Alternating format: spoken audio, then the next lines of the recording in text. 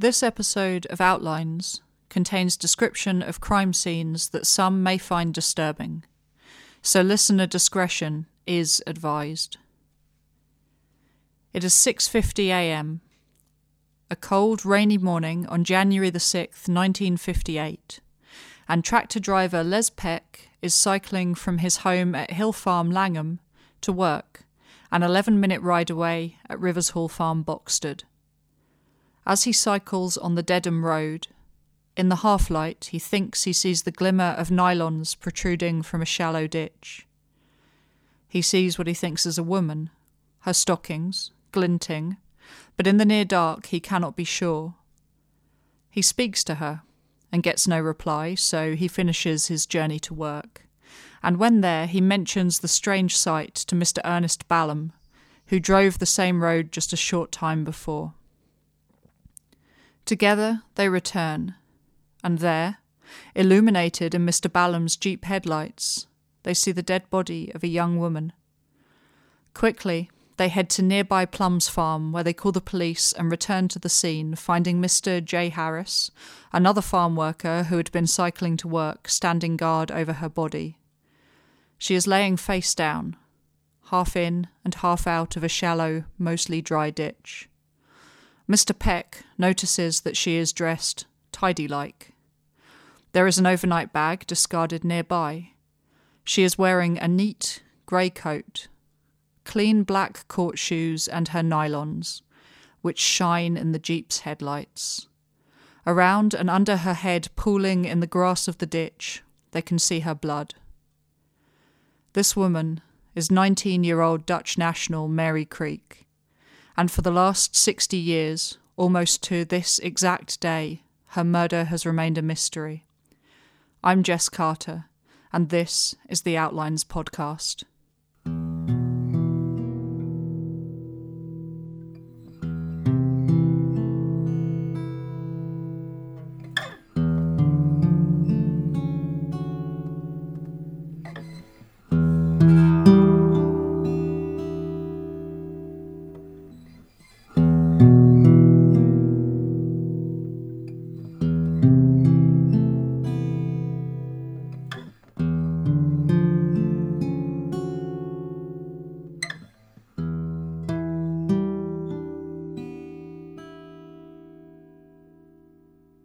Before we begin talking about Mary, I'd like to say thank you to all of the listeners who have been in touch with me over the past few weeks, letting me know their thoughts on the show.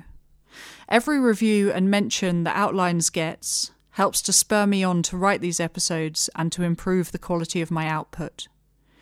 If you haven't before, but you wish to, you can contact me on Twitter at Outlines Podcast, Facebook by searching for the Outlines Podcast, or you can subscribe, rate, and review me on iTunes by searching again for the Outlines Podcast.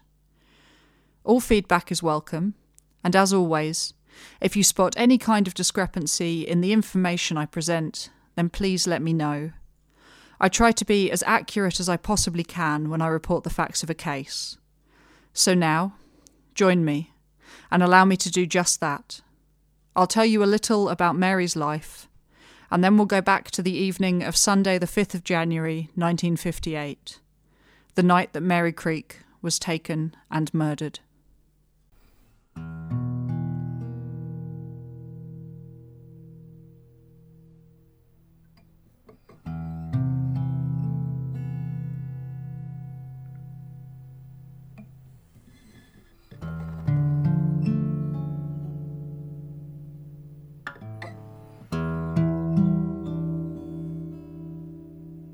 At the time of her death, Mary had been in England for only a month and was employed as an au pair and housekeeper in the home of Eric and Kathleen French of Bullbanks Farm, 8 Ash Green. In Voorburg, Holland, where she had grown up, she had worked in an office, but a desire to learn English had taken her to the farm on the outskirts of a small Essex village. Her home is still situated on the main road which runs between the towns of Halstead and Colchester, and it sits between two small villages and a few sporadically placed houses for company.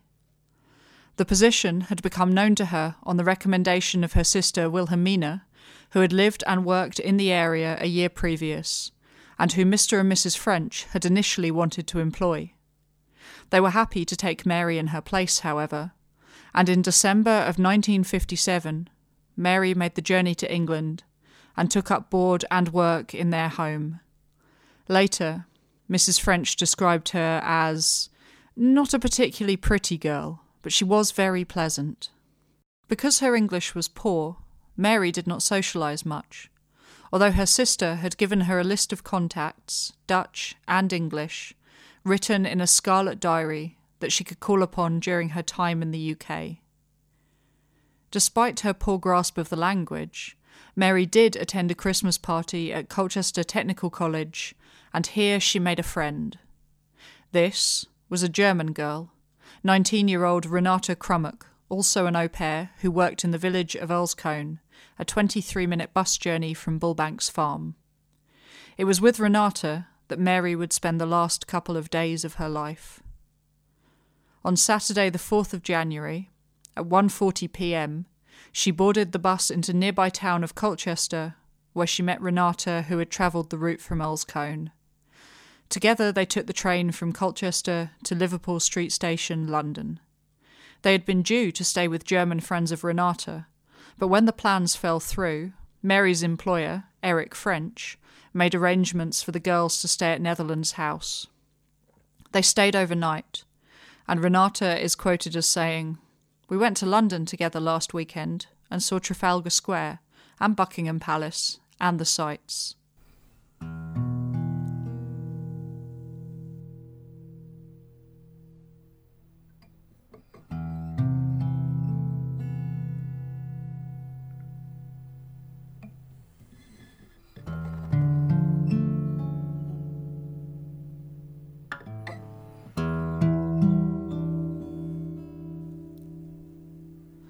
It was late on the Sunday evening when the two girls arrived back at Colchester Station, and at 10:30 p.m. they caught the last number 88 bus of the evening from St John's Street Bus Park. That service travelled, and indeed still does travel, the route between Colchester and nearby town Halstead.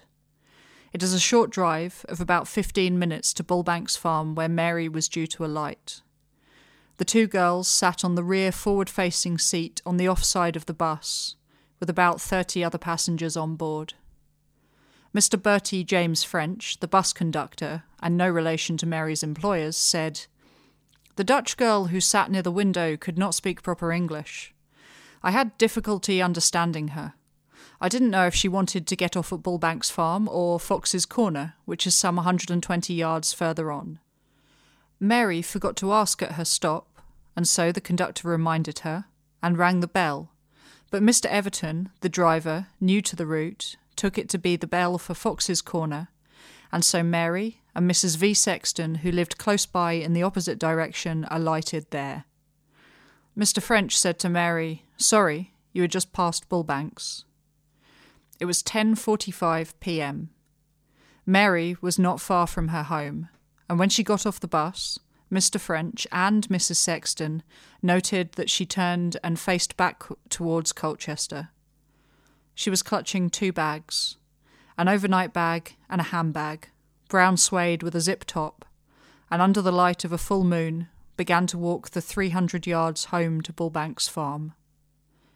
According to her employers, she never returned, and by midnight, just an hour and a quarter later, she would be murdered in the ditch where she was found, with 17 blunt wounds made by something like a tire lever to the back of her head. Her knuckles were bruised, and the small bones of her hands broken where she had tried to protect herself from the blows.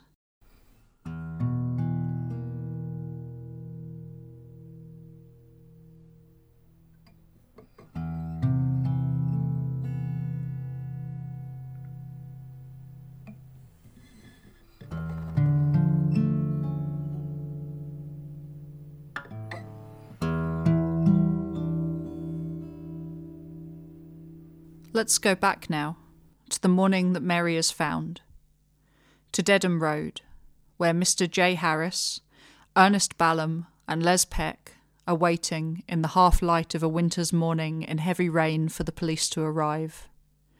When they do, it's Detective Superintendent Ernest Jack Barkway, head of the Essex CID, and Superintendent Arthur Simpson, who are leading the team. They immediately take statements from the gathered men, and officers patrol the local area, interviewing farm workers and anyone who might have seen a car at any point throughout the night somewhere along that stretch of road. They examine the scene, her body, her clothing, and conclude that the crime was not sexually motivated. Her clothes were neat, and she was still wearing her coat.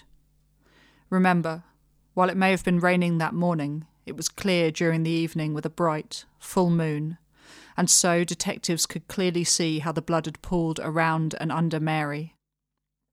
Sometime during the morning, her employer, Mrs. Kathleen French, who had reported Mary missing earlier that day, after a phone call with Renata Crummock where she concluded that Mary had not made it home, had called the police, and she was asked to come to the ditch to identify her. She came and made the identification, and was tasked with calling Mary's parents and sister to inform them of the tragic news. Soon after that, a distressed Kathleen was taken into the care of a doctor to treat her for the shock. Later, on the 6th of January, Mary's body was transported to the Essex County Hospital in Colchester, where a post-mortem was carried out by Colin Corby of the Forensic Department of London Hospital. It would take a little while for the results of his findings to be made known, but at the inquest, the doctor reported that she died of a cerebral hemorrhage and a fractured skull sometime around midnight January the 5th or early January the 6th. She had 17 lacerated wounds that could not have been self-inflicted.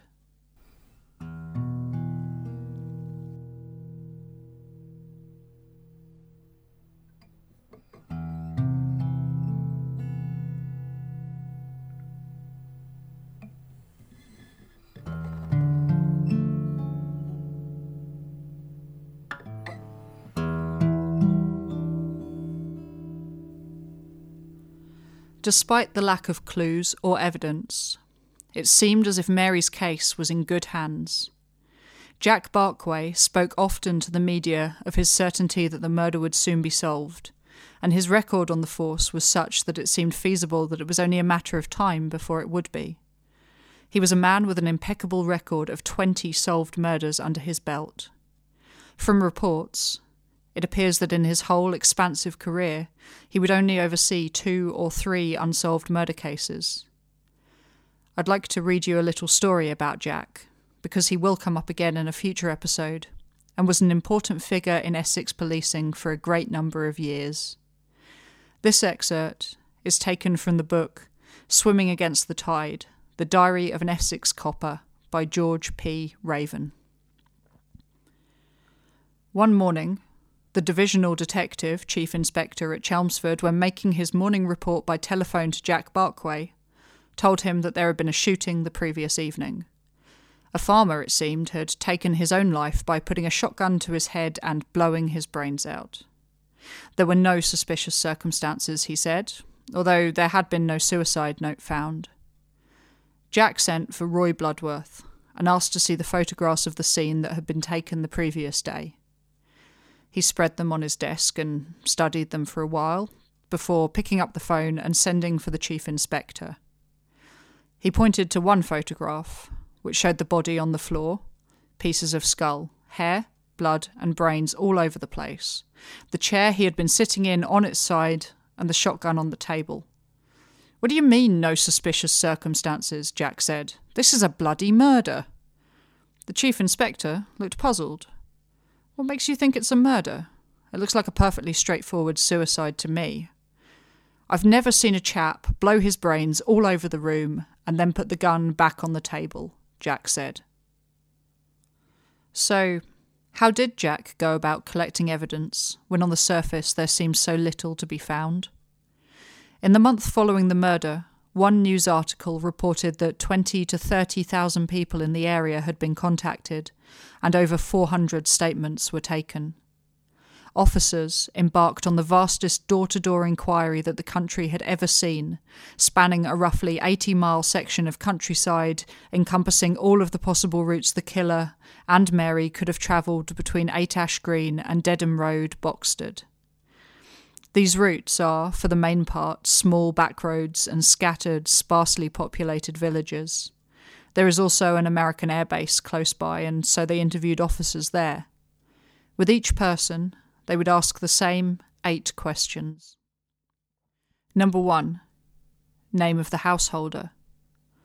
Number 2, address. Number 3, the number of people in the house on Sunday, January the 5th. Number 4, where were you after 10 p.m. on that date? Number 5, did you know or have you seen the murdered girl? Number 6, do you know anyone who knew her? Number 7, did you notice any cars or anything suspicious after 10:45 p.m. on January the 5th? And number 8, can you give any information at all? For one of the men surveyed, Mr. Albert Britton, farm foreman at Hill House Farm, Oldham, just a stone's throw away from Bullbanks, the answer to question 7, did you notice any cars or anything suspicious, was yes. He told officers and the local newspapers, I left my house on the opposite side of the road at about 10:35 p.m. that night. I was just going across to the farm where I had a cow calving when I saw this big car standing between the 2 gateways of the farm and just on the bend at the top of Oldham Hill. It had its rear lights on, and I really didn't pay much attention to it. But it was a bright night, and I could see that it was two-toned, a light blue bottom and a fawn top. I walked within 30 yards of it. This sighting is the basis of some confusion amongst subsequent news reports. Most seem to think that it was driven by a black man with a thin moustache, but this is not actually the case. This one, the two-toned American-looking vehicle, was discovered soon afterwards near Fairhazel Gardens, Hampstead, where it had been for about 5 days. It was taken and tested for fingerprints, and to the best of my knowledge, nothing came of those tests. The car, driven by the man with the thin moustache, was not actually sighted on the night in question, but had been seen curb-crawling in the village on a few occasions prior to Mary's disappearance. I do not believe that this man was ever traced. There was also, just to compound confusion, a third sighting of a vehicle. This was a car seen close to the spot where Mary was killed just before midnight. According to one article, it may have been a rumour put about by Air Force officers, and they could never be traced, and I do not think the car or the driver were ever found. As well as various sightings of suspicious vehicles, there were also reports of a woman matching Mary's description seen by 3 separate people walking down the hill into Oldham at around 10:45 that evening, carrying a handbag similar to the one Mary was last seen with.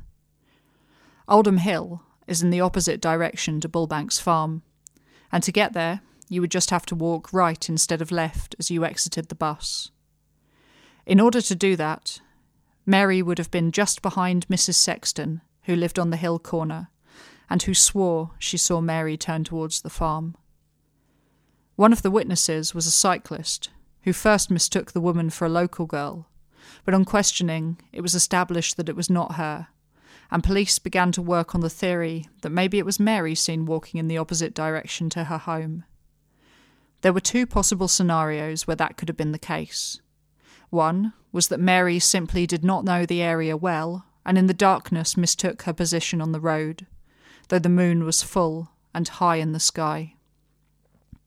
The other possibility was that she had a rendezvous that night, though Renata said Mary knew very few people and swore she had no male friends. I was her best friend in England, and I know she had no boyfriend.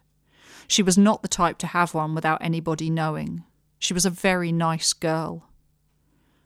It has never been established who that lone woman was, and both the bus conductor, Bertie James French, and Mrs. Sexton told that they saw Mary heading in the direction of her house when she alighted from the bus.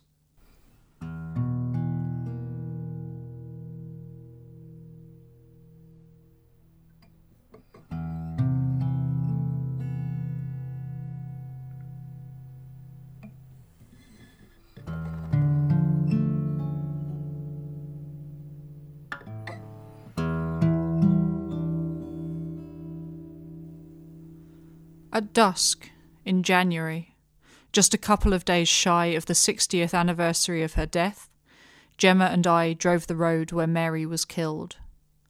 We actually drove it on a couple of different days, but that one at dusk is the journey that really stayed with me. As night draws in on the little country road to Boxted, hedges loom, and there is little light other than our own headlamps and the curious shadows they make in front of us. Now, the road has been narrowed a little, and what was a fairly wide ditch has become grassy and more shallow. It's eerie in the half-light, and I can't help but picture Mary and her killer under the light of that January full moon. When we drive it again, just after midday, still January, it feels much safer.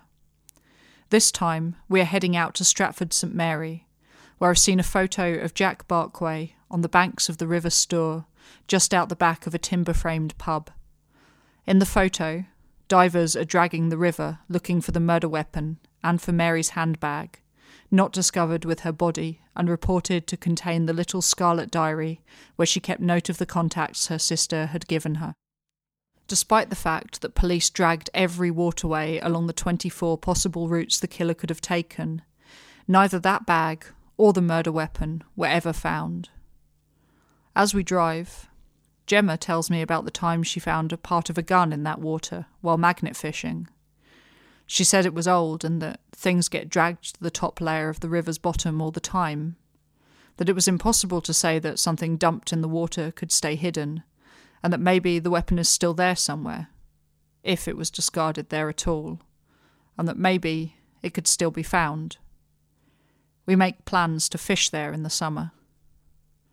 Stratford St Mary is filled with Grade 1 and Grade 2 listed buildings, and so it looks much the same now as it did 60 years ago, and it's easy to see Jack Barkway standing on the river's edge ordering the police divers to start their hunt. The same goes for Bullbanks Farm, where mine detectors were used to search haystacks and fields for the murder weapon, and again, it's easy to picture the scene.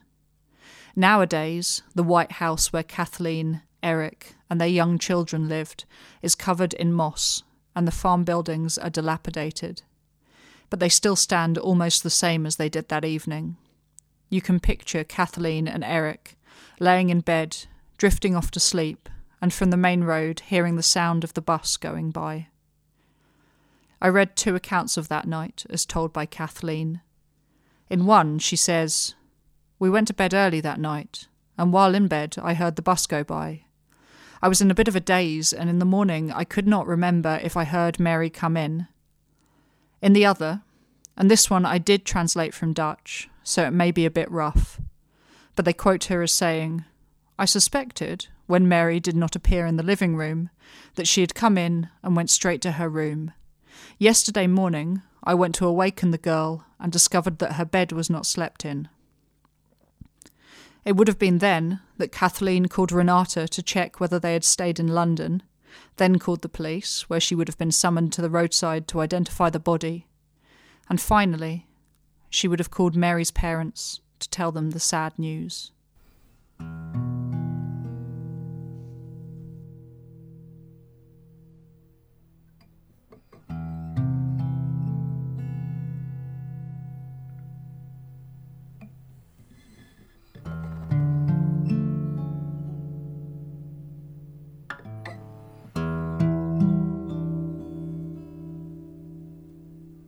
After Kathleen informed Mary's parents, they made arrangements to stay with her sister's former employer, Mr. Fearon of Pear Tree Hall, Earlscone. Wilhelmina and her father, Antonius Kriek, arrived as soon as they could on the ferry from the Hook of Holland to Harwich International, where they were greeted by press anxious for a glimpse of the murdered girl's family. They were driven by Mr. Fearon in his vintage Rolls-Royce to his home, and en route he was so angered by reporters that he had to stop the car to tell them to leave the family alone. One by one, they slowly passed the vehicle, each taking a picture as they went. It was such big news in the county and further afield that a cameraman was even present as Wilhelmina and Antonius went to the mortuary to view Mary's body. And again, One rainy Saturday in January, the press gathered as Mary was buried in Colchester Cemetery. An article tells of this day, that a small procession followed Mary's coffin inside the Nonconformist chapel, where a short service was given by Reverend P.H. Warwick Bailey. I've been to visit Mary's grave. It was Saturday the 6th of January 2018, about 11 a.m, and it was raining. She can be found just near the main pathway which leads to Colchester Crematorium. I take the long route, working off of a picture to identify her location, and the graveyard sprawls out on all sides. It's pleasant. Someone made a decision to plant pines and other coniferous trees, and so there is still green, even at this time of year. I find Mary's grave surprisingly easily, and when I get there, I see her small mossy headstone in the midst of ranks of others. I picture them all there that day. Mary's mother did not attend, but Antonius and Wilhelmina did. Along with Mary's employers, Kathleen and Eric, there was Renata and a few other friends. There were 11 wreaths, 5 Dutch, the rest English, one from Essex Police in the shape of a cushion, and attending the funeral were Detective Superintendents Arthur Simpson and Ernest Jack Barkway. They watched the paths and thickets for signs of anything suspicious, and as the procession emerged from the chapel, they took up position at Mary's graveside. I picture their bowed heads, and without thinking I do the same. I find myself wishing I had some offering to leave her, 60 years and a day on from her death, but I do not. And so I silently tell Mary that I remember, and then I turn my back and walk away. And when I turn again, her headstone has blended into the others, and unless you knew what you were looking for, you could not pick out her bones amongst the rest. The inscription on her grave reads, "Here rust Mary Kriek," and later I look up its meaning. Find peace, Mary Kriek.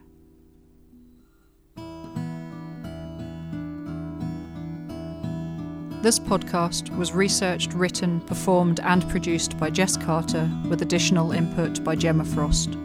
The music was composed by Elias Hardy.